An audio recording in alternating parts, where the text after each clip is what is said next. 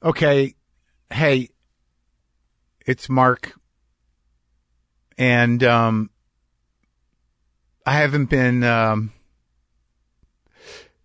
too available lately, but I imagine most of you know that that Lynn Shelton died at about 12:45 a.m. on Saturday morning. She was my partner. She was my girlfriend. She was my friend. And I loved her. I loved her a lot. And she loved me, and I knew that. And I don't know that I'd ever felt what I felt with her before. I do know. Actually, I did not. I have not. And I was getting used to love in the way of being able to accept it and show it properly in an intimate relationship. I was so comfortable with this person, with Lynn Shelton. And I'm not really that comfortable emotionally or otherwise, but I was able to exist in a state of self-acceptance because of her love for me. And I made her laugh all the time. And she made me laugh, and we were happy. We laughed a lot. We played Crazy Eights. We cooked food together. We traveled. We wrote. I'll talk more about things we did together, but I just wanted you guys to know, because the last time I talked to you, I thought she had strep throat. She thought she had strep throat.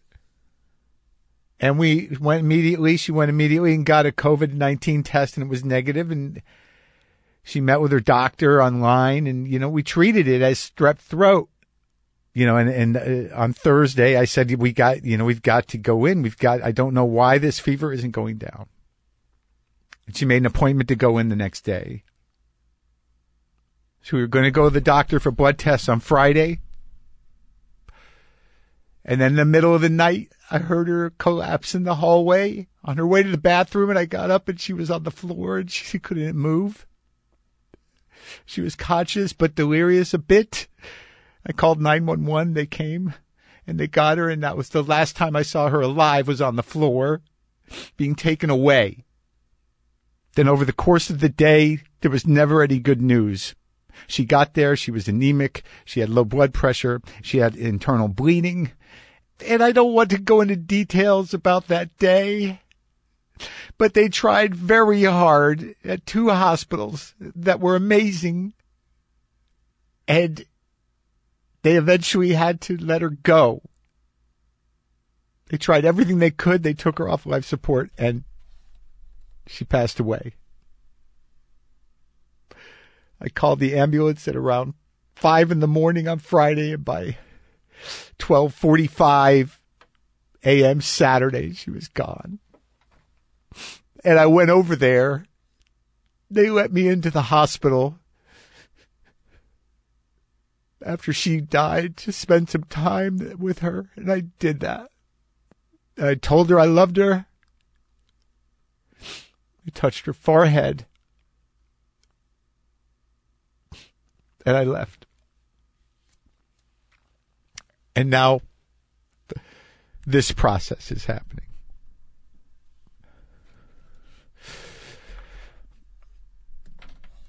She was an amazing woman. She was an inspiration to so many people. So many people loved her. She was a very determined artist who just needed to put her expression out into the world in any way. Tremendous love for people, for her friends, for her son Milo. My relationship with her is, I can't even explain it. But I got to tell you, no one's got anything bad to say about Lynn Shelton. That's for fucking sure. She was amazing. Her movies were amazing. They are amazing. I've worked with her. Everyone who's worked with her loved her. And everybody's reaching out to me now, and it's really helping. And I'm so glad that Lynn was so well loved because, people are like, well, let's make sure that guy's okay. How's the cranky guy doing? So this is what we do here at WTF, the podcast. When somebody who has been on the show passes away, we repost the episode. We take it out from behind the paywall and repost it, not just, out of respect or in memorial, but as a portrait of a person, a reminder, a reconnection with an artist, a reminder of who they were when they were vital and alive and connected and expressing themselves and talking about who they were and how they expressed themselves. Just that audio portrait of that time. And I talked to Lynn. The first time I met her was in 2015. August 10th is when it aired, 2015. I didn't know her, and she had been offered to be on the show before, but I was nervous because I knew she had some affiliation with my ex-wife, and I did not know if she was friends with my ex-wife or what that would mean, or I didn't know anything, but I needed to talk to her. I saw some of her movies. I wanted to talk to her. I was curious about her. So I said, okay, let's try it. I'm going to talk to this Lynn Shelton. I want to meet this Lynn Shelton. But I didn't know what to expect. And at the time she was married and I was with somebody. But at this point, when I had this conversation, it's undeniable that we connected. I mean, my connection with her is almost seamless. There was, I have no self-consciousness really when I'm with her. I'm totally comfortable even in my infantile ridiculousness. The whole arc of me, infantile ridiculousness to cranky shittiness. I was just always better. I was definitely a better person when I was engaged with her. As a comic, as a guitar player, as a human, as a lover, as everything. I was better in Lynn Shelton's gaze. As an actor. And she was so great. But this is, you can bear witness to this. This is me meeting Lynn Shelton. Really for the first time in 2015, August. Enjoy it. You should enjoy it.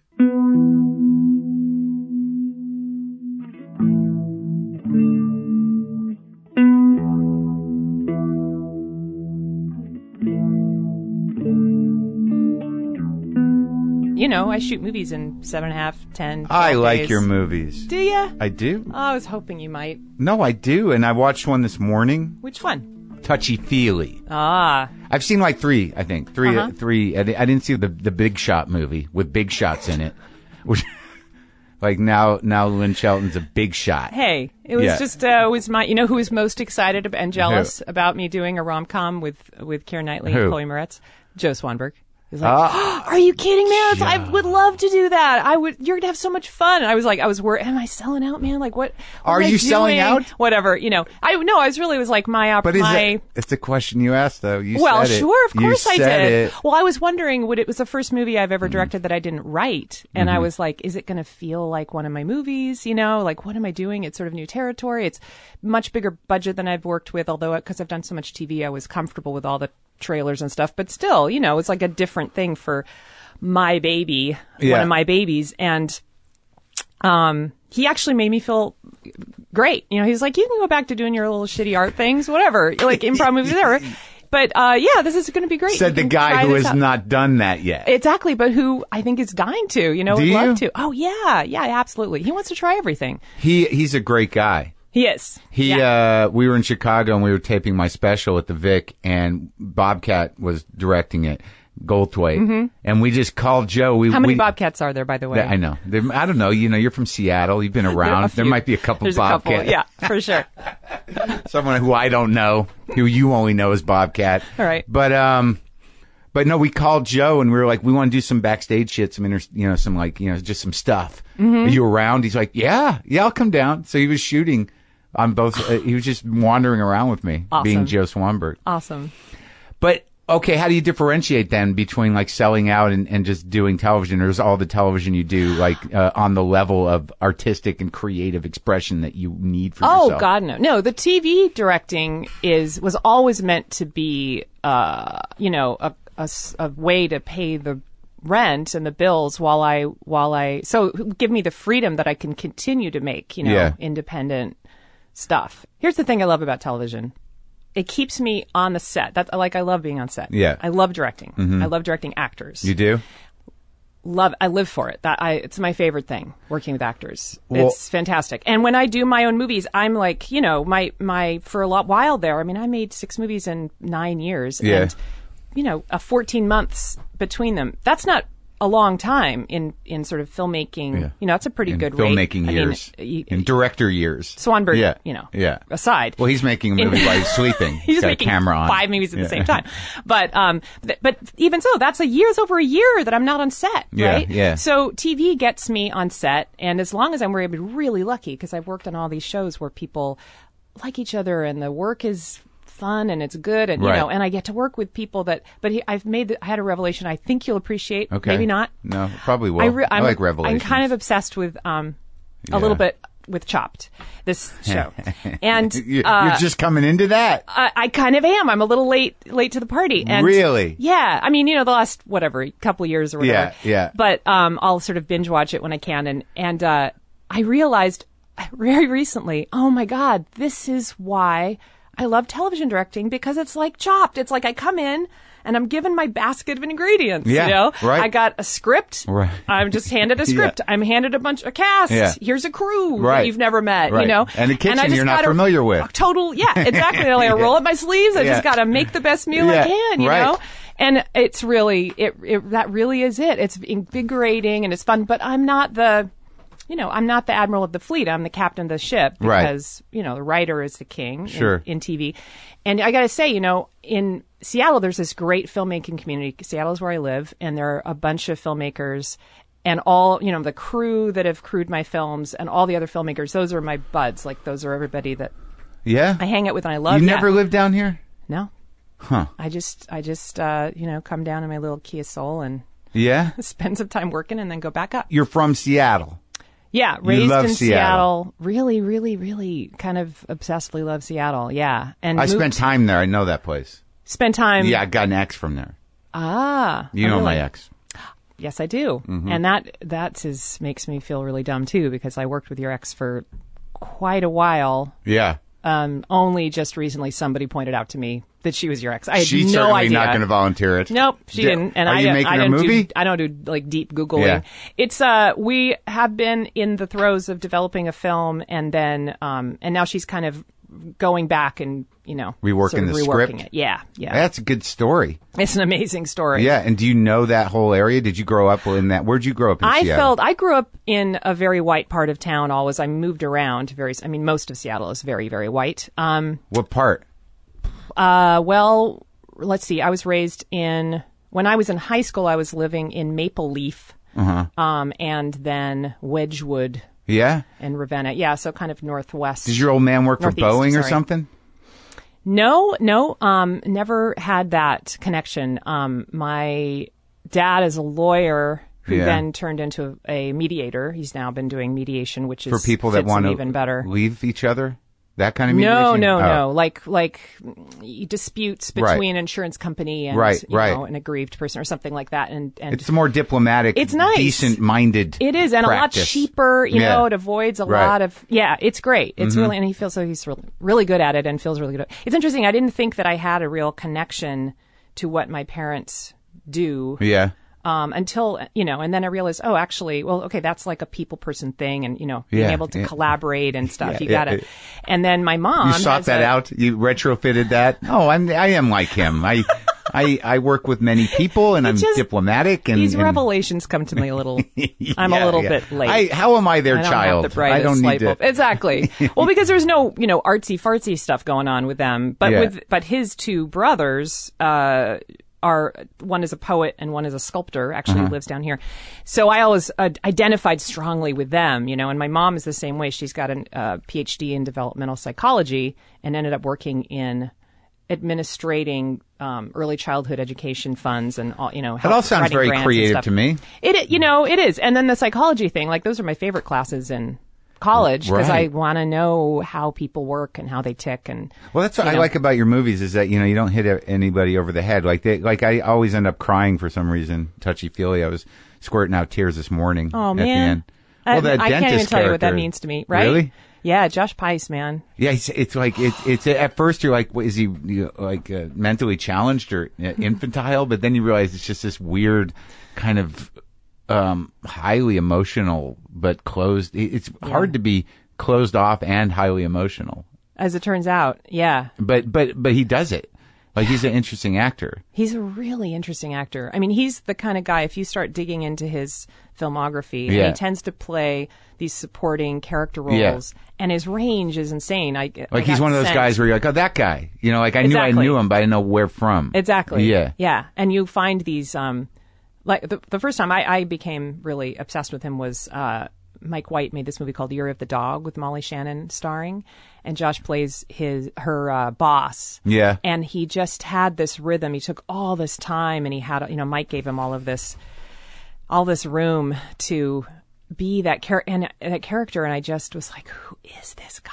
I was so obsessed with him. You gotta use that guy. Yeah, and then we happened to meet, in a green room somewhere, and I kind of gushed and gushed and gushed about him, and he was very, he was very graceful. Yeah, and yeah. Oh, and then it came out. I was with my editor, my amazing editor, Nat Sanders, and he dropped that I had directed Hump Day, which Josh had just seen, and so he, the tables were turned, and he started gushing and gushing, and so it was like, well, we have to work together, and then, so I wrote that part for him specifically, and the other part for Rosemary DeWitt in Touchy Feely. And you've used her a couple times. Yeah, she's also like an alter ego kind of person? A little bit, yeah. I mean, that film was a film that Touchy Feely was a film that was inside of me that I had to make because it was a very personal film. I've never felt more vulnerable making a movie. Really?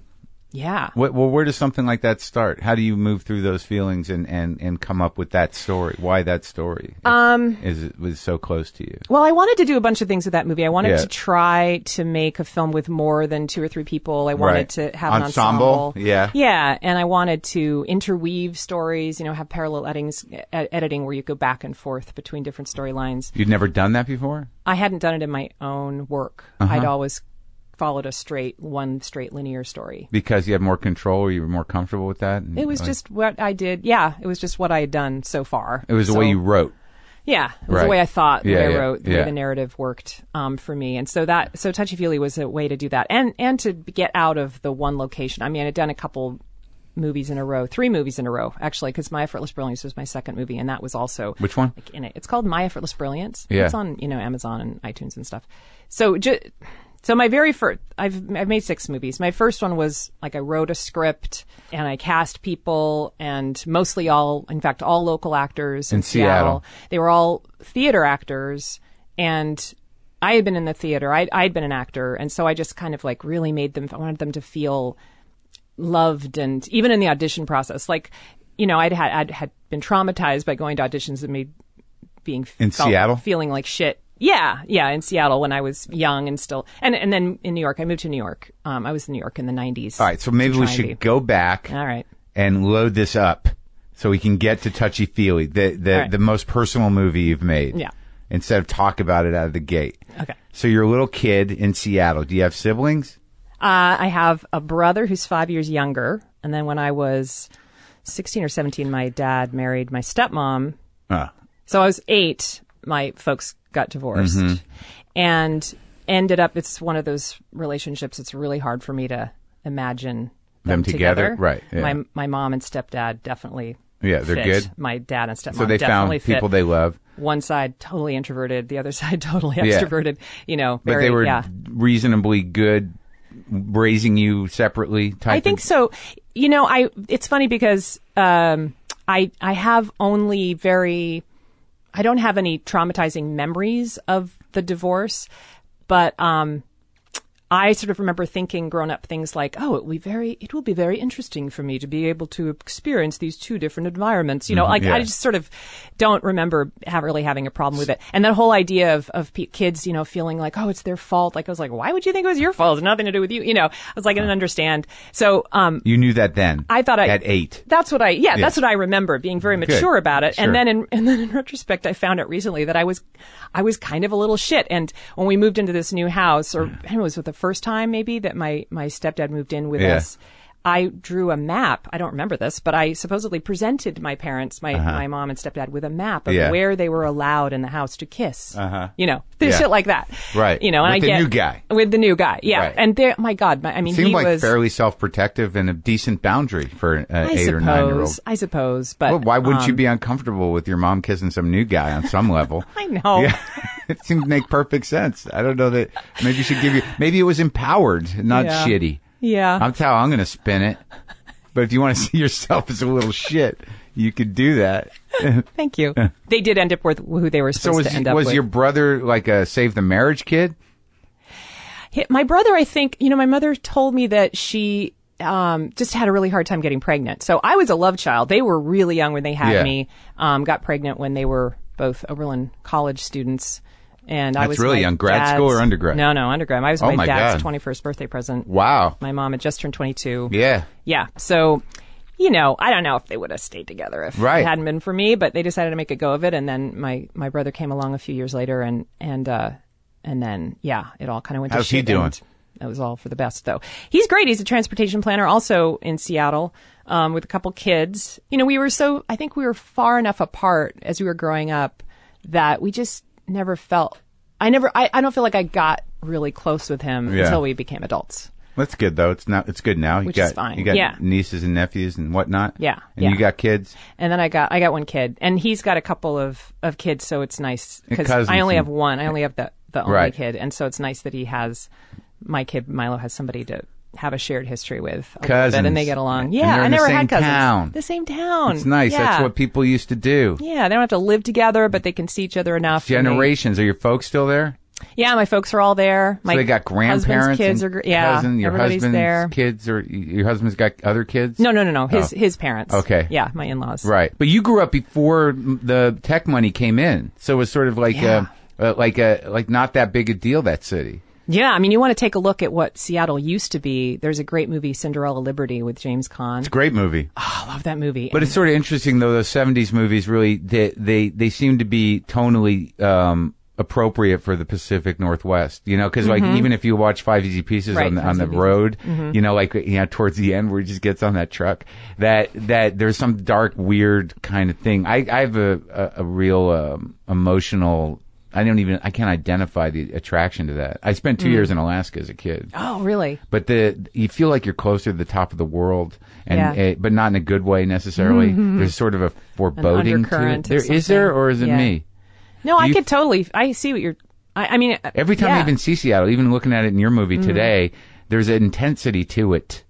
Yeah, there's a resonance. Yeah, with the big trees and the rocks and the shoreline and all that shit. And the skies. Gray. We have it's gray, but it's not just a blanket. I remember really being surprised at how much I missed the skies in New York. I was there for, almost a decade. And when it gets overcast, it's just like they have a lot of really ugly, flat, glary skies. Right. And Seattle, it's never like huge. That. It's just like, it's these beautiful textures, shapes of all different colors of gray, but also, other hues in there. That's what I feel like. It's the top of the world. Gorgeous. Like you feel like there's a weight to it all, I don't know. I feel it. And and you also have that, it's almost like Scandinavia in that you get these super, super long nights. Yeah. In the winter, and then really long days in the summer. And I spend like I'll do a pilot. I'll shoot a pilot or something down here. I'm here for like a few weeks, and I'm like, oh yeah, it's not like that down here. Like that, it's much more even. When you're it's bad. It's like eventually you just don't you don't even know time is passing, and you're like, where's my life gone? And the weather never changes. Yeah, no, it's just you spend a lot of time in your car, and then one day you're like, wow, 10 years went by. Did I do anything? Let me look myself up. So, all right, so you're this precocious kid, giving your parents, bossing them around in Seattle. But apparently you're not a depressive. You don't seem to wear the weight of Seattle on you. Well, that's what Touchy-Feely was actually dealing with. I did go through this period of depression about 5 years ago. 5 years ago. Well, I've had, I've had my little bouts. I mean, I remember there were moments in college when I was curled up in a ball in the back of the closet. I definitely have had these moments in my life, but it got especially bad about, the peak of it was about 5-6 years ago. It was right around when I was making Your Sister, oddly. So weird that as I was shooting it and as I was editing it, the whole time I was just kind of going, is this going to be likable? Like, I can't tell if this is a good movie. That was your style of depression, not like, what's the point of doing any of this? No, it was that. I had that. It was very shameful for me because my work, ever since I started making features, it was like, oh my God, this is what I was always meant to do. I sort of totally, and it was late in life. I was 39 when I made my first feature. And so everything sort of came to me in I sort of self-actualized quite late in life. And me too. Felt it's late bloomers unite. I love it. Never thought, always knew I was going to be an artist. Never thought in a million years I'd be able to make a living at it. Yeah. And I was fine with that. I'd always part-time teach, I'd part-time edit, I'd whatever, do to pay the bills and then just keep making my art. And then I have always been at my happiest and most deeply joyful when I'm making my work. Right. So here I am in one of the most beautiful places on earth, which is an island north of Seattle in the San Juan Islands. And which one? I promised not to tell, so I can't tell. Oh. This is the way we're able to get access to that location, was by not promising not to tell exactly where it was. And with this unbelievable cast, Emily Blunt, Rosemary DeWitt, Marc Duplass, we have a great, I've written 80 pages of a script that it's going to be a great film. I've got my favorite people, my crew up there. I mean, the whole thing was sort of perfect. Yeah. And I would literally wake up in the morning and be like, what's the point of this? Why are we doing this? Making a movie. Why? I mean, it was, but it wasn't dread. I mean, it was close enough. It was really, it was bad, and I felt I felt so much shame about it because it was such a mystery to me. I mean, it was like everything on paper is going so beautifully, right? Everything you have, your heart's desire, and you can't feel the joy. I mean, it just drove me crazy. And that's what Touchy-Feely really was about, what is this thing that you can't talk about to anybody because it feels somehow there's this deep shame associated with it. And this mystery. But you didn't, were you quick to sort of, even in exploring it, decide that it was founded in, because in Touchy-Feely, these are people that are not following their hearts or had gotten locked off from them somehow, as opposed to saying, I have a chemical imbalance. I mean, experiencing that weird feeling of emptiness when everything is going well is not that unusual for creative people. I know. It was new for me. It was horrible. Because it was new. I wasn't used to it. And it was definitely chemical, but it was interesting because I came at it from this very, I recognized the feeling from the one day. I was really lucky for many, many years where I would have one black day a month. A day before my period or whatever, it was like this sort of hormonal thing. Yeah. And my period would come and I go, oh, great. That's what it was. Thank God. It's amazing how some women are surprised by that every fucking month. Every month. Every month. There's something wrong with me. What is wrong? What's going on? And life then is horrible. Like, oh, right. Okay. Yeah. God, you idiot. Yeah. Well, you have an irregular cycle too. It's hard. Anyway, but I recognize that. So I was like, okay, this is clearly a hormonal thing. This is physiological. Right. Let's look, at what to do. And I remember I was like, oh, you're not eating enough protein and you need the amino acids to make the neurotransmitters. And so I did all this stuff and took my multivitamin, my B, multi B complex, whatever. I did all that stuff and I was still having a problem. And I remember somebody telling me, I don't think it's just physiological. I don't think it's just, and then I started exploring, meditation and trying to figure out other things to, just Yeah. kind of other ways in. Like massage, Like Reiki, like actually. potions. I'd always wanted to do Reiki, and that was my excuse was, I have to do it for research because I'm making this movie where there's going to be Reiki, and so I was able to finally explore that. But were you dark when you made Touchy Feely? I was sort of coming out of it, so I wasn't super in the peak of it really was Your Sister, and then only after I'd actually finished making it was I able to say, I really love this movie. I'm really proud of it. It was almost like did the work. Well, yeah, it was almost like I realized I heard somebody talking about postpartum depression once, and she talked about how she sees this beautiful baby. She saw it after it was born and was like understood objectively that it was a lovable being and that she should love it and it was lovable, and couldn't feel that connection to it. It was very much like that for me with that film where, and then only later was I able to actually. But not with your kid. My kid, I didn't have postpartum depression. I loved him right away. That's good. Yeah. Well, I noticed though also in Touchy Feely, because it's fresh in my head, that those weird kind of intense close-up shots of skin, and then there was another shot when she was kind of tripping of concrete breaking down, and that it struck me as this sort of realization of temporal.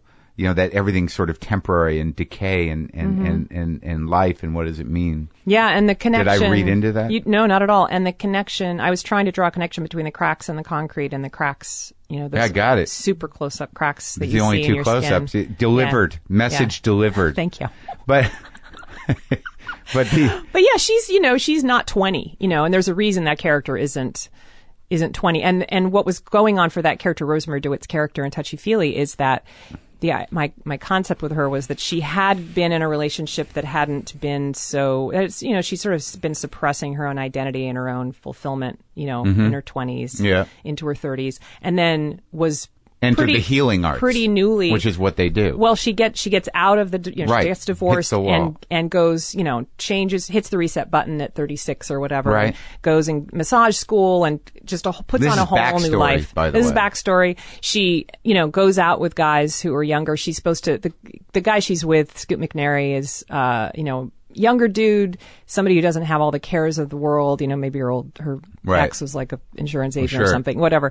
She sort of had, he was who her parents would have approved of, and this is somebody they wouldn't approve of. Just working if they some were stuff still out. Yeah. And so she's really like, she's found this, she's going through her own sexual revolution. Like she's really, and she feels like, I'm doing it. I've got a thirst for life. And, but this depression that comes on is really like her soul knocking. It's like, not biological. You're not all this like, living life and screwing your boyfriend in your brother's bathroom and, trying to be a rebel. Like, it's really not what it's all about. Like, there's other shit that needs to be attended to, and so it's sort of like. It's a weird feeling at a certain age where you realize that, through habit and fear that you are disconnected from something. Yeah. Why? But let me ask you this. Yeah. Why? Because there's another interesting part of the movie that I want to know if you thought of it. Why a dentist?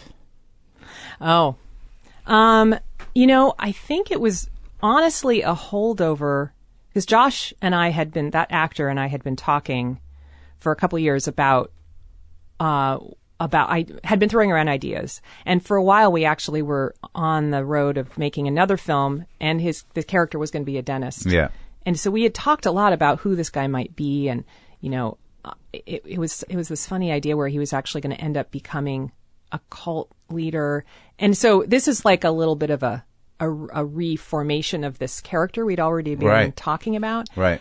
And I can't remember who brought it up because we really were going back and forth about what the occupation would be, and he might have come up with dentist or I might have. I can't remember. But what's interesting about it? Things. Like I've talked about this with one other person whose father was a dentist, but there was a passage in I think John Updike's Couples, and it's about a dentist. One of the characters in it is a dentist, and there's this whole passage about how the immediacy and relentless nature of decay is something that dentists have to deal with every day over and over again. The sort of that's what you're fighting. Wow. Like that like you see it in the mouths every day, that this decay. Yeah. That, and it always struck me as a very sort of weird existential realization. I tried to get it out of my friend whose dad was a dentist, but he just wouldn't have it. But I think, metaphorically or symbolically, there's something about within the movie that works like that. So if you wanted to say you were aware of that from here on out, I will. I'm stealing that. I do that all the time, by the way, because I make films on this very gut level.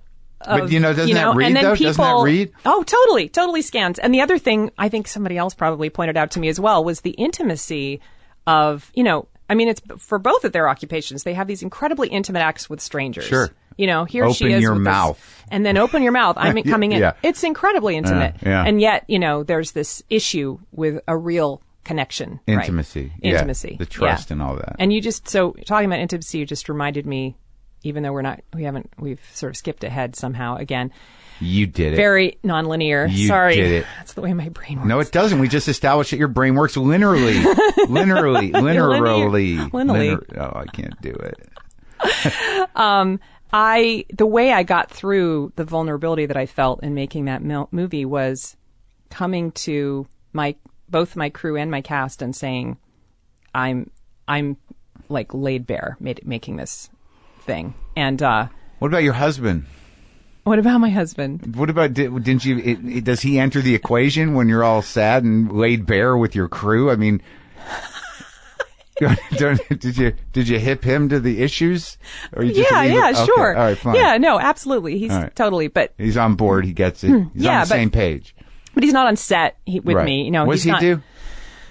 So, he is right now. He's making furniture in our garage. Mm-hmm. And wood furniture, working the surfaces. Gorgeous. It's not a large garage, so he's able to make like coffee tables. Oh. And although I think he's going to make a bed frame and then assemble it elsewhere. With found wood, with wood from salvaged barns and things. Sometimes he's good with the surfaces and the finishes. And he is. He had a really interesting. We've been together forever, and it's since you were a kid. Well, I would consider that age at the time to be a kid. I think I was. We started living together when I was 24, and then got married at 28. And that was that's pretty good. Time ago. Yeah, but that's 4 years. It seemed like you meant it. Oh yeah, you were in. It wasn't. You didn't get married 10 years in. But the changes that we've gone through at the time. He had been plucked. His original plan was to get an engineering degree and be an industrial designer, but then he got sort of plucked from the masses and he became an MTV VJ. And which one? Kevin Seal is his name. He was on from like 87 to 91. Right. And he you met we have him a in friend New York? who no, he actually is from Seattle too, so we knew each other there, and then I kind of followed him out. Mm-hmm. I was like, I'm going to work in the theater. I'm going to be an actress in the theater. And then I was like, and I'm going to also figure out what the hell's going on between me and this guy. So he was able to then parlay that into like voiceover talent kind of corporate commercial stuff. Yeah. And I dragged him back to Seattle when I was quite pregnant, and there just isn't enough work of that sort so now to make a living. So he went to industrial garage. Design school, and now he's in the garage. He's in the garage. And he worked in a real furniture. actual shop getting paid good money. But then when I got really busy in my career, that place he was working kind of went downhill, went bankrupt actually. And so when he was looking around for a new job, we realized the most important job you could be doing actually is taking care of our kid who's deaf and who needs, was going to a lot of different, driving him to the special school. And right. So, it turns out he's a much better full-time parent than I am. Great. And, it suits him. They're like best nice. friends. Yeah, it's great. It's so great. So I can leave without feeling, I know the... You know what you're doing? Here's the fires list. are burning. Yeah. I know. Right. He's the one Here who are gives the me the numbers. list. Exactly. All right. So you tell your crew that you're laid bare. Yeah. So I open. remember the first day we did a table read of this script that I'd written, and there were parts of it that I was like, I just want to skip over this part because it just made me feel like I felt like I was going to vomit, Really? And then I was like, no, Lynn, it's okay. Like, we're going to do it, And I don't know. It was, and I just was really honest. I said, look, the revelation I had during this in a very deep way. Which part? The part where she describes losing her virginity. Right. which is kind of In the house from with the my Livingston. life. Yeah. It was kind of just, Right out of you. Yeah. pretty much. Yeah. Made me feel pretty, So you were seeking closure with this script in a way, Yeah, in some weird way. I was a movie that I was like, okay, I gave myself permission to make a movie that was not going to be accessible or commercial or, one of the reasons that I was the editor was that I started as an editor and I wanted to see if I could still do it. But also I didn't want to, I couldn't. But it's interesting you would think that because it's got like 3 happy endings. Yeah, but the places it goes and the people it's hard to make a compelling narrative with really passive aggressive or just passive, closed off people. It's just, and it wasn't everybody, but half of the cast. But that's sort of a question of something you brought up earlier, which is on my mind because I saw Annie Baker play in New York. I saw The Flick. Mm-hmm. This idea of space and not over explaining. Yeah. And finding the truth in emotion in space. Yeah. Between people. Yeah. You're aware of that. So aware of that. So interested in that. So interested in not over spelling everything out. Like, I just gave you a rundown on the backstory of this character. Right. Like, that's just a taste of the incredible, up the wazoo backstory we have for everybody in every relationship. But that's your relationship with actors. You give them that? It is, but it's really important for me, too, Right. to have them have these a really clear sense of who they are so that when, the chemistry between them is palpable or the tensions from the past is right there and you can feel it. I don't want the audience to know all that crap. They don't have to know all that shit. Some, if they get a little bits and pieces, it's fine. But for me, it's all about creating that When do you reality. tell them that? Oh, it's months. We're usually, or weeks before shooting. Yeah. There's a lot of You talking. sit down with all of them. Yeah, or a lot of phone. I'm up in Seattle, so Right. I'm on the phone with them a lot. I mean, but like your sister's a great example. I mean, I developed those characters with Marc and Emily, and it was actually another actress before Rose But swooped in and saved us. script. But I do it in a kind of upside down No, I do it in an upside down way where I'm sort of developing the script alongside the development of the characters because I want to know who the characters are. I have to know who the characters are before I can believably write what they would believably do in a scene, what they would say, how they would act.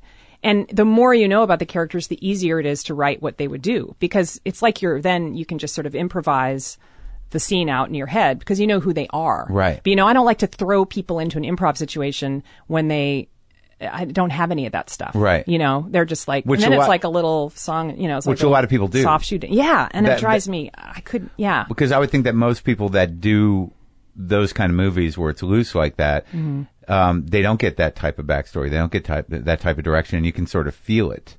Yeah, I feel like I can. Yeah. Yeah, and also I don't think that that's a unique thing for a director to do, to put that much collaboration and time into making these characters come to life. Most people I've talked to or I've seen, there's a trust with the actor to just do his job. Right. Exactly. And I don't know that that's always good. It's less fun for me, too. Yeah. Because, again, my favorite thing about making movies is working with actors. So the more excuse I have to get in there with them and figure that stuff out. But again, it's going to feed the narrative. But is that because, for me. Do you see yourself as a failed actress?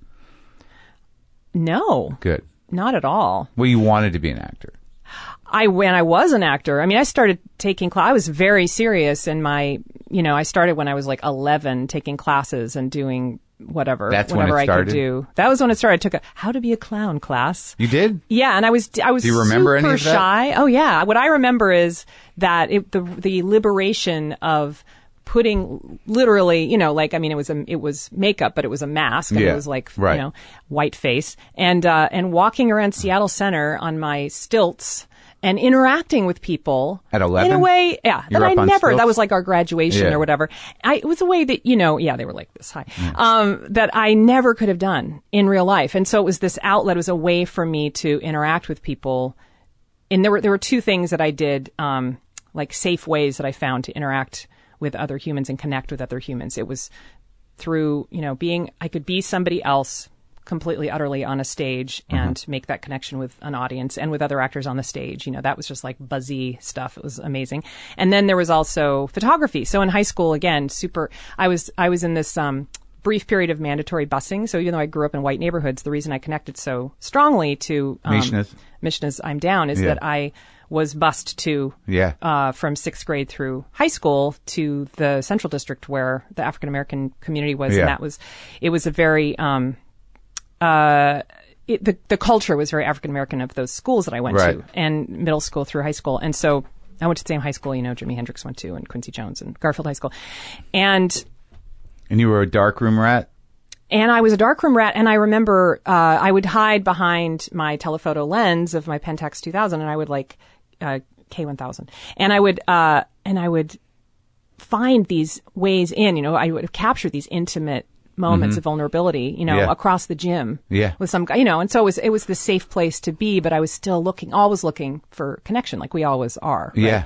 But between that and then the acting, which enabled me to just become somebody else and not worry. I was very self-conscious, That's interesting, though, that the photography was the outlet. I did photography in high school, too, and I didn't think about it the same way because it's not really connecting. It's almost like stealing. You're moments. Stealing and you're observing. But you're the freak with the camera. But There's that girl with the camera. Yeah, exactly. But I still felt connected. I felt weirdly connected when you can find these moments of vulnerability, unguarded moments. You feel like, they're not so scary. Sure. They are somebody I could, maybe I could have a conversation with someday or whatever, Right.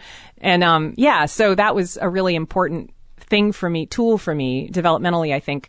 And it's very odd, though, to see someone, sometimes when I overhear conversations that, are charged, I feel like I'm in violation of something. For sure. Which is why I kind of stopped making docs, because I did documentaries for a long time, and that's an uncomfortable zone for me, where you're sort of, maybe you're shooting something that the person doesn't even realize that they're exposing themselves in some way, or the way you present it. It's like, it makes me nervous, So there you are. You're doing the photographs and you're acting. The failed actress thing. So I get a BA in drama, School of Drama, at the School of Drama. It was actually for a year. I was at Oberlin for a year and then went to the University of Washington. But it's interesting because of what you're saying, because I talked to Sir Ian McKellen in here. Oh my God. But because it was interesting that what we came upon, and whether he did it on my show or not for the first time, was that because he was so heavily closeted culturally as a gay man at the time he was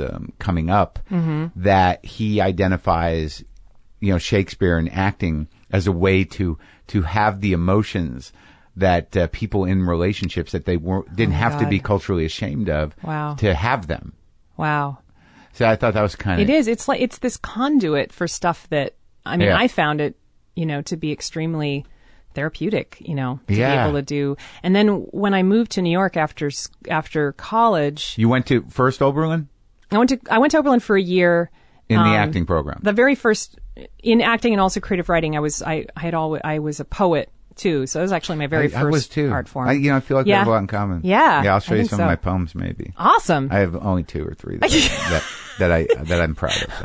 I occasionally write a poem now. I love poems. I wish I wrote poems? I do, and really? I wish I read wrote poetry? more. It's one of the things I just went through and culled a whole bunch of books, realizing, okay, this is ridiculous. I don't need, and I couldn't give a single poetry book away. It was like, no, those are they sacred. seem special. Absolutely, you should always have as much poetry in the house as possible. But so I went for creative writing. I got a really bad experience where I found out later that the guy hadn't even read my samples, but I was dying I'd been writing all through poetry. All through high school, and I really wanted some feedback. And the poetry teacher basically said, you can't, I never let freshmen in for a reason. But he kind of dismissed my poems, and I found out later he didn't even read the ones that I'd submitted to him. How'd you find that out? I can't remember, some inside way. It was, and then I stopped writing because of that for like a really long time. It was so dumb. But I had a hard time. Anyway, so I was an actor. Well, you had a hard time. What happened? Adolescence kind of did a number on me, which it does a lot for a lot you didn't of fit in, young women. Oh, okay. No, there's this book called Reviving Ophelia. Do you know about this book? No. It was a huge. boy, I talk about so many revelations on this show. It's a little embarrassing. But I was writing the script of my first feature, which is really about the way that we are different selves in different points in our lives. And the pre and post-adolescent selves were something I was looking back on and was like, wow, that was fascinating, because those were like polar opposite kind of personalities. When I was in my late 30s, I was looking back at that. And then I was telling a friend about this script I was writing, and she said, well, you got to read this book. And it was like, oh, I wasn't the only one. Like, there's this thing that happens when you become sexualized for some girls, some women, a lot of them, where I just felt like I was the top of my game when I was like 12, 13. And I was writing stories, writing poetry, painting, Confident. playing music, acting, doing all this stuff, and taking photographs. And, had such a clarity of vision and a confidence in my voice, and you know, and then cut to like 20.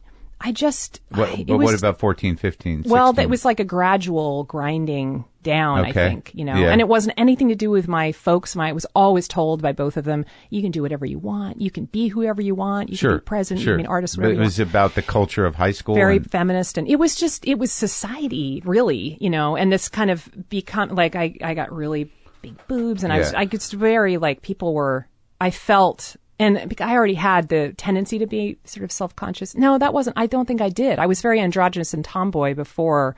Then I felt sort of betrayed by my body, and like, what the fuck, that isn't who I am. And, and it felt like that was the first thing everybody noticed about me, even though I don't know if it was or not. And I was sort of wearing tents, and then it got into this whole thing like, oh, were you looking at me? Don't look at me, look at me, look at, like that whole like, look at me, don't look at me, look at me. That's a kind of a thing that happens as well, I think. And then just the sexual charge, I think, of high school for sure. But I don't know. It just really, something about that really kind of ground out my sense of agency. And so there was really a period of time when all I really could do was act, because somebody else was telling, it was like I was a puppet. I was saying what other people told me to say. And all this weird attention and self-consciousness diminished your confidence and creativity.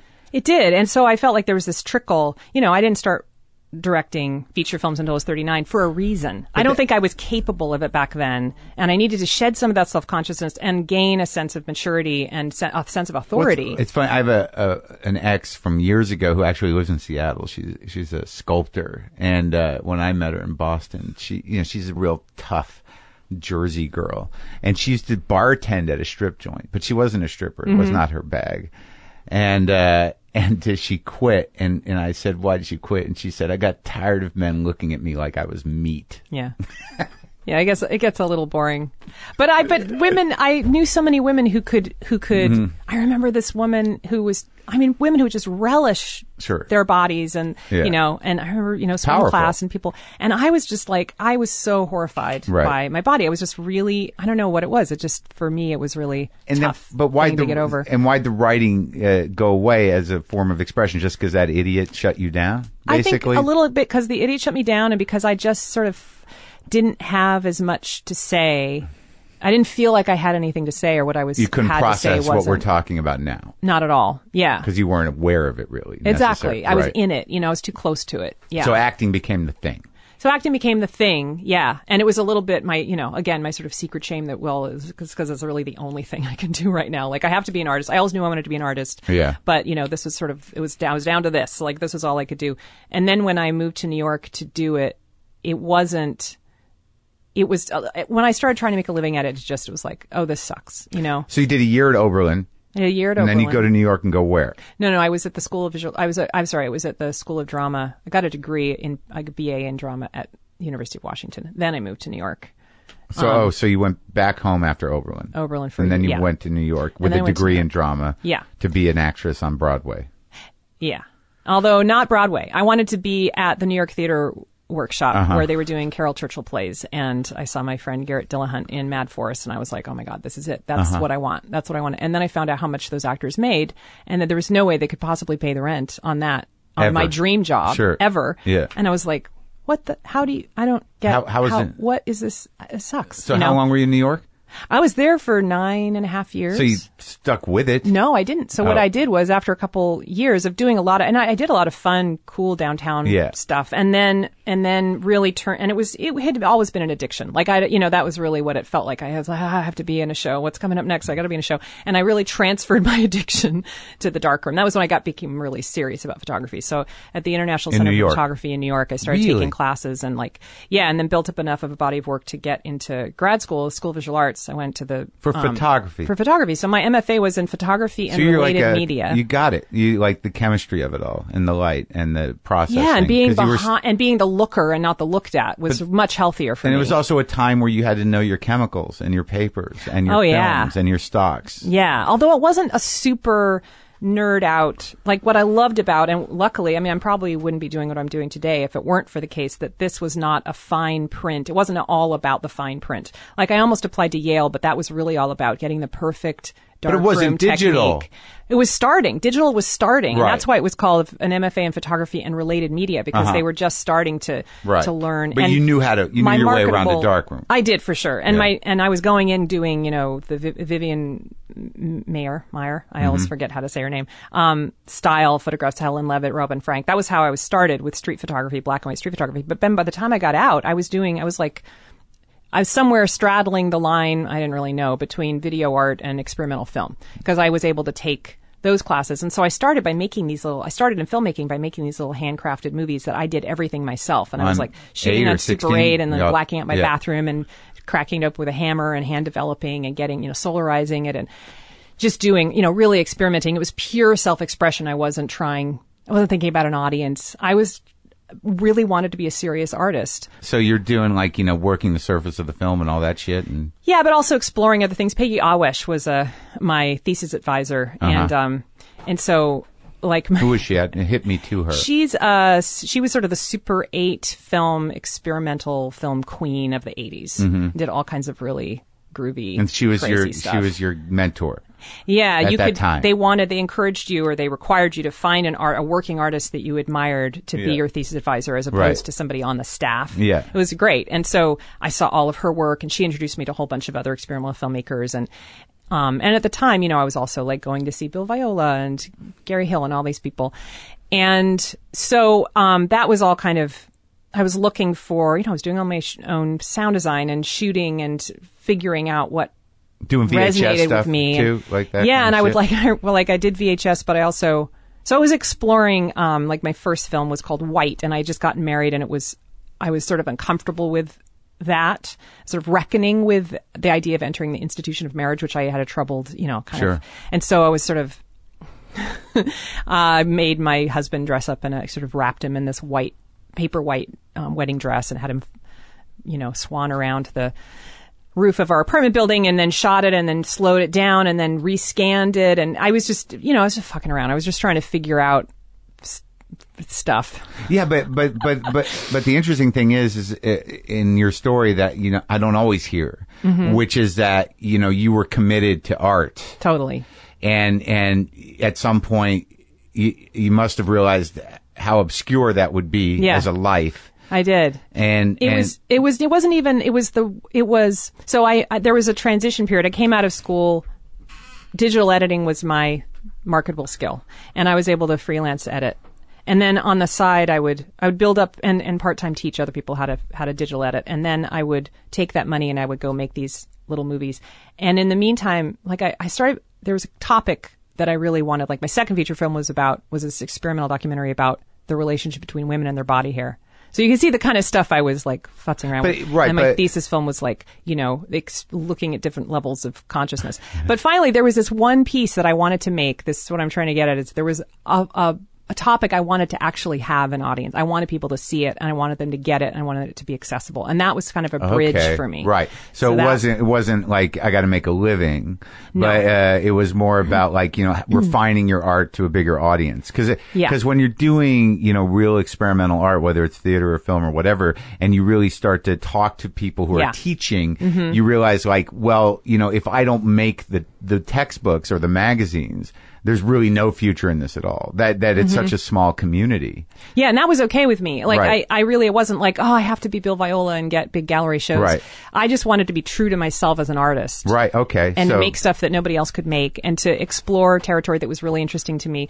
But it wasn't until, and I almost had to kind of give myself permission to make work that would reach people. Right. You know, it was almost, Sure. again, it was like a selling out thing. Like, oh God, are this you is selling, the you know? worst. It's right? like how every creative person does that to themselves. The self-sabotage. Well, I don't know if it's it's self-sabotage. not in my comfort zone. Right. I Well, have to be obscure. It's an integrity thing. Integrity, yeah. It's sort of like, you know, the idea when you're younger is that you don't want to take the easy way. But as you realize, as you get older, that mainstream, there's nothing easy about it. And you know, but serving yourself was more important, you know, even if you were fucking your life up. Right. And I was happy to, I mean, I temped and was a, you know, personal secretary or whatever up until throughout my 20s, and then said, okay, at 30, I can't do that anymore. And really like made a, you know. But the portal in was about body hair. That was your. The one that I wanted people to see was a few films later. It was. But that's when you obviously started experimenting with documentary and your own, you know, body issues and more feminine, you know, if not feminist driven stuff. Yeah. Identifying. I was pretty that way. feminist. I mean, it was definitely about trying to dismantle, showing the construction of gender, like basically sort of pointing at how much effort goes into making these smooth veneers of a feminine image on, you know, in a fashion magazine or whatever. Like, okay, yeah. Oh, that just seems like that's so womanly. So because actually, it takes a fuck of a lot of work to make it look like that, you know. And so, that's accessible. Yeah, well, that's true. Yeah, but the movie wasn't, because I didn't know what the hell I was doing. So it looks okay, and the interviews are great, but like the sound quality is shitty. I mean, I was just like really just sort of trying stuff out. So, but the film that I really wanted, like I wanted it to be on that POV series on PBS. Yeah. I don't know if you ever watched documentaries on that series, but I saw I was inspired by that, and then I had this movie that I wanted to make about miscarriage, because I was trying to get pregnant for years and years, and then had a miscarriage on the way to that in that journey, and I felt so like. What is it? Blindsided. I didn't feel like miscarriage? By the miscarriage. I felt it had been so hard to get pregnant that I really thought once I was pregnant, I felt like, oh, I'm in a state of grace. Like this is amazing. This is magical. And then 20 weeks down the line, because it was a late miscarriage too, you know, I was cramping up, and it's like, well, I mean, miscarriage is for other people. Right. It's not for me, you know, this is a special pregnancy. You don't understand. Like I earned this pregnancy. So I was really, really, really, blindsided by it, and really just, it wasn't even in my, and then once I had one, all these people came out of the woodwork. It turned out I knew tons of people who had miscarriage, and I had no idea. And it's like a secret society, you know, the secret sisterhood. And so many people either made you feel crazy by not acknowledging it at all, even though they had just days before been saying, how's the baby? You know, whatever. And then they didn't even acknowledge it because they were so uncomfortable with it. Mm-hmm. It's like when your father dies, people know to send you flowers. Like there's a way to deal with it, but people don't know what to say to someone who's had a miscarriage. And so they either say terrible things. Oh, I was really devastated. It was really hard. And I know not everybody is, but for me, you know, I'd been trying to get pregnant so hard, and it was awful. And the best thing anybody ever said to me was, I'm sorry you lost your baby. And that's all I needed to hear. Right. But people would be like, oh, it was, you know, you wouldn't have wanted to have a baby with a problem or whatever, just like really insensitive things. You know, it's God's way of whatever. I don't know. Just that's how people protect themselves from just uncomfortable discomfort. Yeah, and shouldering what they should be able to. Like, you know, a lot of times you just have to let somebody feel. I know it's hard for people. So I wanted to kind of, I wanted to explore that and help people feel not so alone who've gone through it, and also to educate people.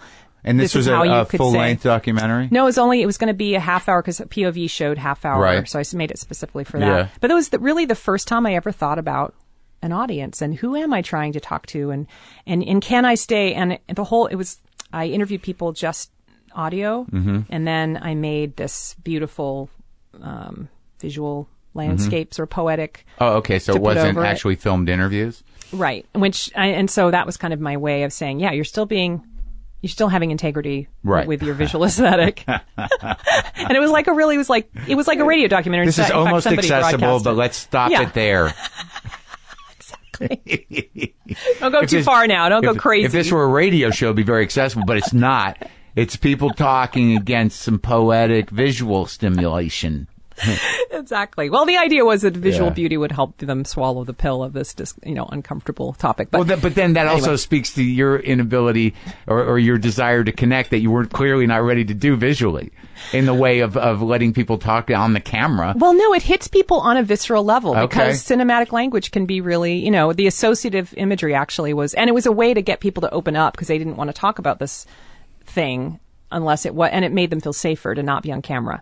Were you doing acting jobs at this time? No, I think I was pretty much beyond. After I went to grad school, Okay. I just was, I think. Although I did actually in the middle of grad school, I was, I went on tour with the Five Lesbian Brothers, and I was like, but I'm not a lesbian. And they were like, you're an honorary lesbian. Yeah. It was so sweet of them. So I did do I'm still doing a little trickle here and there, or I would do, my friend Madeline Olnek, who now is a filmmaker as well, was writing plays, and I would occasionally do something with her. But, I wasn't pursuing it and auditioning and stuff. That was all left in the dust. And the thing that was so beautiful when I made my first feature, I edited a couple features. When we moved back to Seattle, I was hired as an editor. And that was when I edited my first feature. And you were just hired. Outpatient. I was just hired. That was your marketable skill. As It was my marketable yeah. skill. And because I was in a smaller market, I didn't have to go through years of being an assistant editor Right, or something. That experience taught me cinematic storytelling, narratively. That's how you learn. And huh? I was like, oh, I think I'm ready to do this. And I realized that all of this, what had seemed like a hairpin turn before, being an actor and putting all my effort into acting, and then all of a sudden I'm dropping that and being a photographer, it was like, why? I'm so fickle, so then when you had now I was like, it all adds up, and the editing, and you trained yourself perfectly for exactly what you wanted to do. Exactly. It was like a 20-year film school, you know. But then that allowed me, because I didn't go to film school and I wasn't told this is how you make a movie. When I got on the set of my first feature, which I had done the way you're supposed to do it, you write the script, you find the people. Which movie? It was called We Go Way Back. It's going to be out finally this fall. It was never released? No, sort of almost released, and then it won Slam Dance and got Best Cinematography Award 2006. And now it's going to be released. Shot on 35. How do you feel about that? I'm so happy. It'll be you almost like the movie 10-year. still? Oh yeah, and there's good. still friends of mine who say, I think it's still it's my mom, but that's still her favorite. Well, it's good she's your friend. She's my friend. Yeah. She's my buddy. But yeah, when I was making that movie, it became all of a sudden about, it was my first time on a set. So two things happened. I became, just fell in love with the collaborative aspect of it. And I'm a total control freak. So it was terrifying, but it was also really liberating, and to see, oh my God, it was beautiful. Yeah. And so I knew I really wanted to make art with other people and in relationship with other people. But it was so hard on the actors who I had coddled and taken care of, really took care of and brought the best out of in the audition process. So it was just me and them in a room with one little video camera. And then on set, we had this huge hulking 35 millimeter camera and smoke machines and all these bodies. And they were just like, and the whole thing all of a sudden. And I was like, oh my God, this is, because it was my first time making a movie on set. I'd been on the post side of things, so I never, and it was like the traditional way to make movies is putting up obstacle after obstacle in front of the most important work on the set, which is the actor. Right. Because if the acting, no matter how gorgeously lit it is, if the acting doesn't resonate, doesn't feel real, not going to work. It's not going to work. Yeah. And so then I took a cue, from Dogma 95, from the French New Wave, whatever. And then my second film, I just ejected everybody from the set, and it was just me and my buddy DP Ben holding cameras. Yeah. And I was like flies on the wall. I developed those characters for the people. This is in the second movie. Yeah, My Effortless Brilliance. And we were in a cabin in the woods, and I wanted to feel like a documentary. I wanted to feel so real. I don't want it to feel written. Did you get it? All improvised. And I got it, and all I wanted to do was get into South by Southwest. It was in the narrative competition, dramatic competition, and IFC bought it. I was like, what? You're kidding. Okay. And then my next movie, which was Hump Day, I knew, okay, I can make a movie this way. And what do I want to do with this one? And I wanted the tightness I wanted the momentum, narrative momentum, and the tight editing that Puffy Chair had, the Duplass Brothers movie, Puffy Chair. And I wanted it to be, I wanted to have more of a plot-driven Now, if I recall correctly in that movie, these guys were going to have sex. Indeed. So it's... But they didn't. Yeah. Well, spoiler alert. Yeah. Oh, sorry. No, it's all right. It's been out forever. Why didn't they? Because they were truly straight, and it was... Here's what happened. We shot that movie in order, and we all agreed that we would only attempt to make this movie, and we would only put it out. I would only put it out in the world. Explain the premise again. Well, the premise is that these two guys who really bonded in college and were like the same wild, nutty, whatever, mushroom trips and whatever, breaking into the zoo and just all kinds of crap, weird stuff. And they were going to go on this motorcycle trip together, and then one of them bags out and kind of goes into this. He becomes completely domesticated. So Marc Duplass's character has a house and a wife, and they're trying to get pregnant. And meanwhile, his buddy Josh Leonard's character is just continued.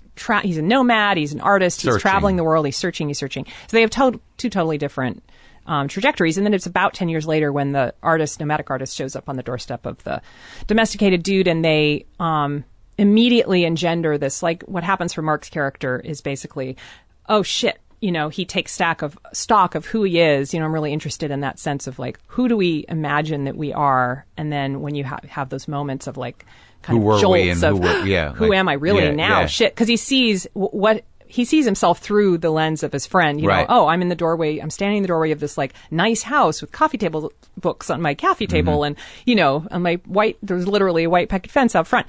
And so if he freaks out, he's like, no, I'm not that guy inside. I'm still this wild, crazy dude, and I'm up for anything. And they engender this sense of competition in each other, like ridiculous, kind of outduding each other. Yeah. And so ultimately it ends up that, they end up trying to outdo each other by doing each other, but, or daring each other to do each other. So they go to this crazy party, like a day later, they're at this party in this artist commune, and all the people there are, going to make movies for this local porn festival that is real, that Dan Savage founded, called Hump, and the idea of Hump is that you're making alternative stuff. You're not just making straight porn. You're playing around with the form and having fun with it, and so or doing something avant-garde or whatever. And so here's Josh Leonard's character as this artist, and he's like, well, I'm going to do that, and they're like, oh yeah, what are you going to do that's going to actually be worth, putting into a festival like this?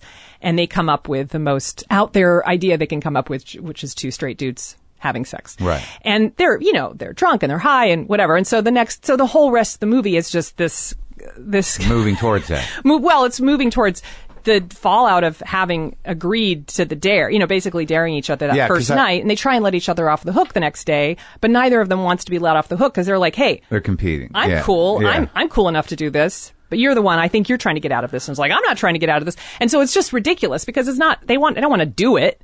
It's like both of them are terrified to do it. So it's right. I remember that. And then we shot the whole thing in order, and I had the whole thing outlined, but except for what would happen in the hotel room. And the idea was that we would get there, and then I said, okay, you guys really know who these dudes are, and I'm going to entrust you to really honestly enact this scene the way it would really play out. So really weird sidebar that there was a big French production company that bought the rights and made a remake of it. It's like a $5 million remake of my tiny micro-budget movie. Is it out yet? It's not out here because it bombed there and they never cleared the rights for music to do it. But we were able to get a French version of it and show it on a special DVD player or whatever for 50 people or whatever, and side by side. So we showed mine and then theirs, and it's fascinating. It's so fascinating. It's got kind of interesting. Charlotte Gainsbourg is in it, and it's crazy. Was it good? I prefer mine, but it's definitely it's fascinating. Yeah. I noticed that there is a class. I don't know if it's a class, but your community and your way of life and the way of lives of the people that you're familiar with are in your movies. I noticed it as being sort of specific because I noticed it in Jill's movie in Afternoon Delight that you guys know the life you live. That the type of people that are in your movies are people you would know and have dinner with, but it is sort of specific. And I mean, I'm in that world too, but did you ever notice that though? Like a lot of people don't live like us. Like, like they're like, even like, it's just, there was something about even Ellen Page, making muffins or whatever she was pulling out of cupcake tin. That there is sort of an effort to authenticity that our generation seems to have. Yeah. There's a book called Reality Hunger that is about that and about this hunger that people have to see authenticity. And for me, I mean, I've seen so many films. I mean, you take the wife character in Hump Day. Even though she doesn't get nearly as much screen time as the guys, I wanted her to feel as fully. It's really important to me that she be as fully sort of fleshed out and three-dimensional as the guys, because how many cardboard cutout wife, whether a harpy, right, or sure, the whore with the heart of gold, right, or I remember we saw not to dump on it, but when we saw Hangover and Ed Helms is getting screamed at by his horrible fiance, and my husband leans over to me and says, "I think she's supposed to be the bitch." Yeah. And it was like, really? I mean, it's like, hello, give me a break. And so, that is in general incredibly important to me, no matter what, if I'm using a script or I'm using, partially scripted and partly improvised, or it's all improvised, or you have people who like really need the text as the spine of their performance, which many great actors are like that. They're not writers, they're actors. Whatever it is that the method is, I always want it to feel like flesh and blood human beings on the screen. Sure. That are, and that's because that's the only way that it really resonates with me. Do you think you could bring what you do with actors to a period piece, or to, do you have plans to sort of challenge yourself on those I'm levels? attached to actually a period piece that HBO, I'm not a creator, but they came to me and asked if I would direct a miniseries that has Anna Paquin and Jack Black, and that was announced a few months ago, so I can talk about that. But and I don't know when that's going to happen. But one of the reasons was, I was really intrigued, to see to explore that territory. And like I actually am going to do a This American Life story. It's not a period piece. Well, it's a few years ago. It's based on a real life story. One of their podcasts one of their episodes that was very popular, called The Mysterious Incredible Case of the PI Moms. And amazing, crazy story that's like a comedy caper. Right. It reminded me a little bit of Dog Day Afternoon, in that it's a real story, but it just goes everywhere. Anyway, very exciting. And I want to, it's a different genre. And I want to continue to see how I can bring that same authenticity and honesty, and grounded, character-based. And all the humor needs to come from that grounded, character-based place, instead of, like, I'm not as interested Jokes. to do just a broad comedy that doesn't, Those are hard in a way that it's making something that's completely unnatural seem slightly acceptable. And then you get like Bridesmaids, I thought was brilliant. Well, yeah, it's great because the women were real. Yeah, women. Yeah, exactly. And so they do may get have put been into types. some, there's the shitting and farting and vomiting, scene, but throughout, you really, you feel for them, you feel with them because you believe in them and like their relationships and stuff. And how old's your son? He's 16, and it's so fun to start showing him. I mean, I've been doing it for a while now, but, it's so great to be able to relive my favorite, because what we do is watch movies, right? So, going to see Mad Max Fury Road was incredible. Go see every action movie. Yeah. But, we showed him Jaws recently. It's like, oh yeah, you can see Jaws. Like, and I hadn't seen Jaws since forever. Equally as terrifying. And every afterwards time. he was like, yeah, it was a good movie. Can we see a comedy next? Like, could we see some Monty Python? And he'd already seen Holy Grail, so we showed him Life of Brian. And I hadn't seen, again, Life of Brian forever. He's never laughed so hard in his life, like continuously. He loves to laugh.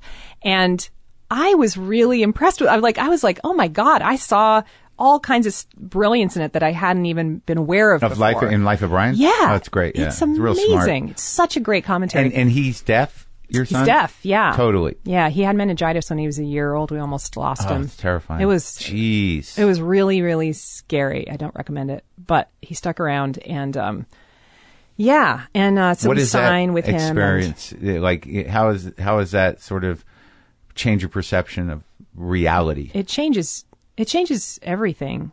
Both the experience of having him be like, he was on he became basically unconscious. He was like on a heartbeat machine for like almost a week. And then slowly he was able to wean off it. And all in the ICU, you know, and there were nurses who were just angels on earth. These 1 year old nurses he who was? worked there. He was 1, yeah. They said to us, as soon as he came out of it, they were like, we were really worried, because usually they come out of it faster if they're gonna come out of it. Yeah. 10% of the babies that Oh, age God, die. what an awful And time. yeah. And it totally changed our relationship to parenting. You know, like my mom is the first to tell you as an early childhood educator that a certain amount of benign neglect is a really healthy thing, you know, because you give the kid a space to explore their world and stuff. But in order to teach a deaf child language, like it has to there's no osmosis. They're not going to get anything Right. overhearing a conversation right. at the grocery store or the zoo. They need to like look right at you and get it. Right. And so they're hungry for it, I imagine. Yeah. And so, and whether it's interpreting what conversations going on over here or, you know, whatever it is. And so it totally changed us as parents, because we had to, you know, shift. Learn this thing. Yeah. But also finding out, like, here he was, this little tiny body. There's, you know, it started with very dramatically with firefighters in our house, all around him turning blue on the floor. And I mean, you know, it was very, very dramatic. And then we rushed to the hospital and all that. And then he's there, and we have our full-time nurse in the ICU. It's like a 5-star hotel. You know, you're just like, and then you take a walk around the hospital and you see the 2-month-old next door, you know, and the baby's this big. And then you see the parents in the cafeteria, and you realize, and you're aware that babies die, kids die. It's crazy. Like it's something that you really can't imagine, because it's so unimaginable. It's so wrong. Yeah. But yeah, you know, kids die. Yeah. And so just to know that, you know, I mean, I still to this day, it's years and years and years later, and I go and look at him sleeping and just like, I'm so glad you're here, man. I can't even tell you. And I came across this journal the other day. We moved houses, and so I was like going through all these books, and I just opened it. Here's, you know, Milo's hospital journal. It's like, oh shit. And I like looked up, you know, and I was plunged back into that moment, and I was just weeping and weeping, you know, and I go over and try and explain to him. He's just looking at me like, oh God, Mom. Really? Anyway. So yeah, no, it changes a lot. For sure. And, you know, just that sense of how mortal we all are. Fragile. Yeah, so fragile. That's crazy. Yeah. So, okay. No, well, I think we're probably done. Oh. But, because now I'm like a little choked up. But you worked with Solway. Never have gotten to work with her. Oh, I thought you did. We met each other at Sundance. We were there at the same time. Touchy Feely was there with Afternoon Delight. Fucking love that movie, Afternoon Delight. Fell in love with Kathryn Hahn more than I already had been in love with her. She's unbelievable. Yeah. I would love to work with her someday. And Transparent, I think, is unbelievable. But so we know each other, and we're sort of in the same. You know, there's this sort of online women filmmaker, you know, booster club, which is awesome. That's great. Same with Ava DuVernay, and you know, it's really nice to have. I was on the jury one year at Sundance, and gave her the best directing award for her film Middle of Nowhere, and had no idea she was a fan. And so with like the two of us kind of bonded, because I was so excited to give it to her, and she was so excited to get it from me, and it was like but no, she's there's an amazing community out there. Well, good. Well, are you okay? Marc. Yeah. Thank you so much. Thank you. Thank you so much for letting me do this and for crying. Well, I'm at a weird point, and I don't know what's going on with me. It's not hard to make me cry. Oh yeah. Well, but I'm the same way. Good talking to you. It was really great talking to you, Marc. Thank you so much for having me.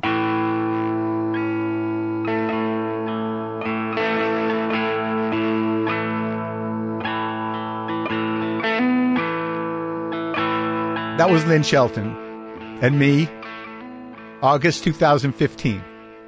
Did you feel it? Did you feel it?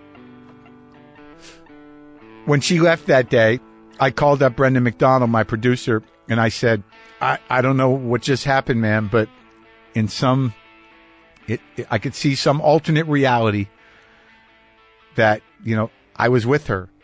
There is an alternate reality where I'm with that person. I could have been with that person at some other point in time.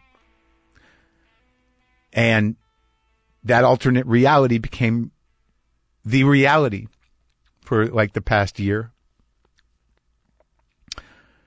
You know, after I talked to her, on the podcast. You know, I wanted to work with her. She couldn't do the first season of Marin, but she came in on board on the final season of Marin and did a couple episodes. And then by coincidence, we were on Glow together and we'd constantly talk. We always engaged. I lit her up. She lit me up. And I loved talking to her. I loved everything about her. So good at everything. She was so good.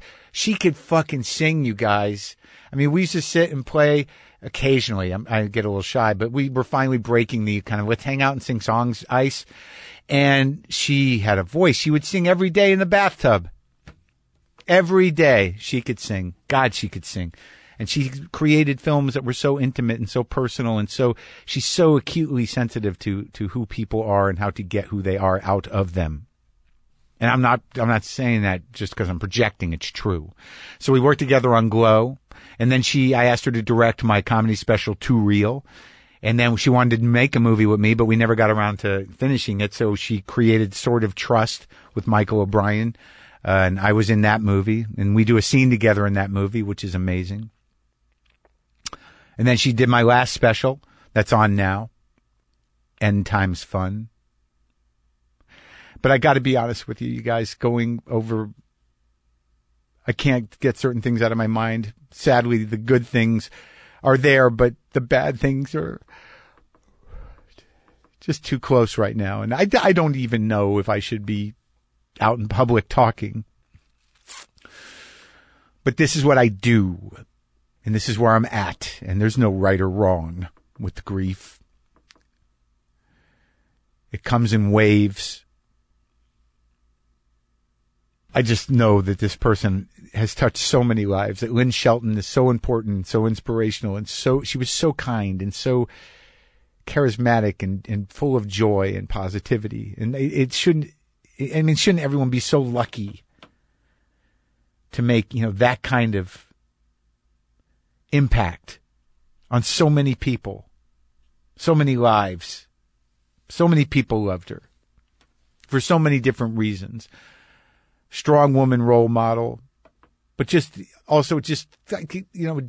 basically a decent person, a good person to all people she worked with. But she was also, focused in which she wanted something and she figured out how to get it or to make it work creatively. But again, the outpouring of love and support for me, for her family, has been powerful. And if there's anything she taught me, really, is that people do love me, that she loved me, and that, there's nothing I can do about that. And I realized, well, I was learning how to accept it, and I'm accepting it now. I accepted it from her, and I loved her, and I'm happy you all loved her. And so many people have such a longer history and such different memories. And I hope you're leaning on those and that they're all good, and that if you don't know her that well, you get familiar with her work. But the love coming at me, it's helping me. I've never felt grief like this or this bad. And my brother came immediately out here. And I had to say yes, even though I was like, oh no, is this how this is going to go? I'm going to have my brother come over and I'm going to get COVID on top of this, and my brother might have it. And I'm like, you know what? I'm going to sit in here alone with my fucking sick cat. Lynn Shelton was an amazing person, an amazing artist, a powerful woman, powerful, charismatic, joyful presence in the world, and she's gone. It's a horrendous loss for a lot of people. My heart goes out to her family and to her friends and anybody who knew her. And I guess we'll get through this. I'll tell you something. Lynn was already separated from her husband, and I was still struggling with feelings, and I was trying to keep my feelings in. I was still seeing somebody, and we couldn't really begin anything. But I had these feelings, and I'm very good at not acting on feelings, to be honest with you. I can shut them down. I can shut them down. But I could not shut them down. And the thought of her starting some other part of her life without me, now that she could, was just too much for me to handle. And I had to make a choice. And I said this to her. I said, you know, if I don't try to honor my feelings for you, I'll regret it for the rest of my life. And I did what was necessary to try to do that. And it was the greatest decision I ever made. And I don't have any regrets about it. I'm sorry other people got hurt. But now, whatever she gave me, it's going to stick. And it'll elevate me for the rest of my life once I get past this horrendous loss. I know that. She liked my guitar playing, among other things. She used a lot of the little riffs I do at the end of this show for the soundtrack of Sword of Trust. And she encouraged me to compose a piece, a blues piece, which I did with Tal Wilkenfeld, and had a bunch of pro studio guys record it. And Lynn was in the booth, and I was just doing the guitar and looking at her, watching me. I was nervous to be playing with Doyle Bramhall, you know, who was there too. But this is how we're going to go out today. Joyously, this will take flight. I will never forget all the beautiful things. This is New Boots.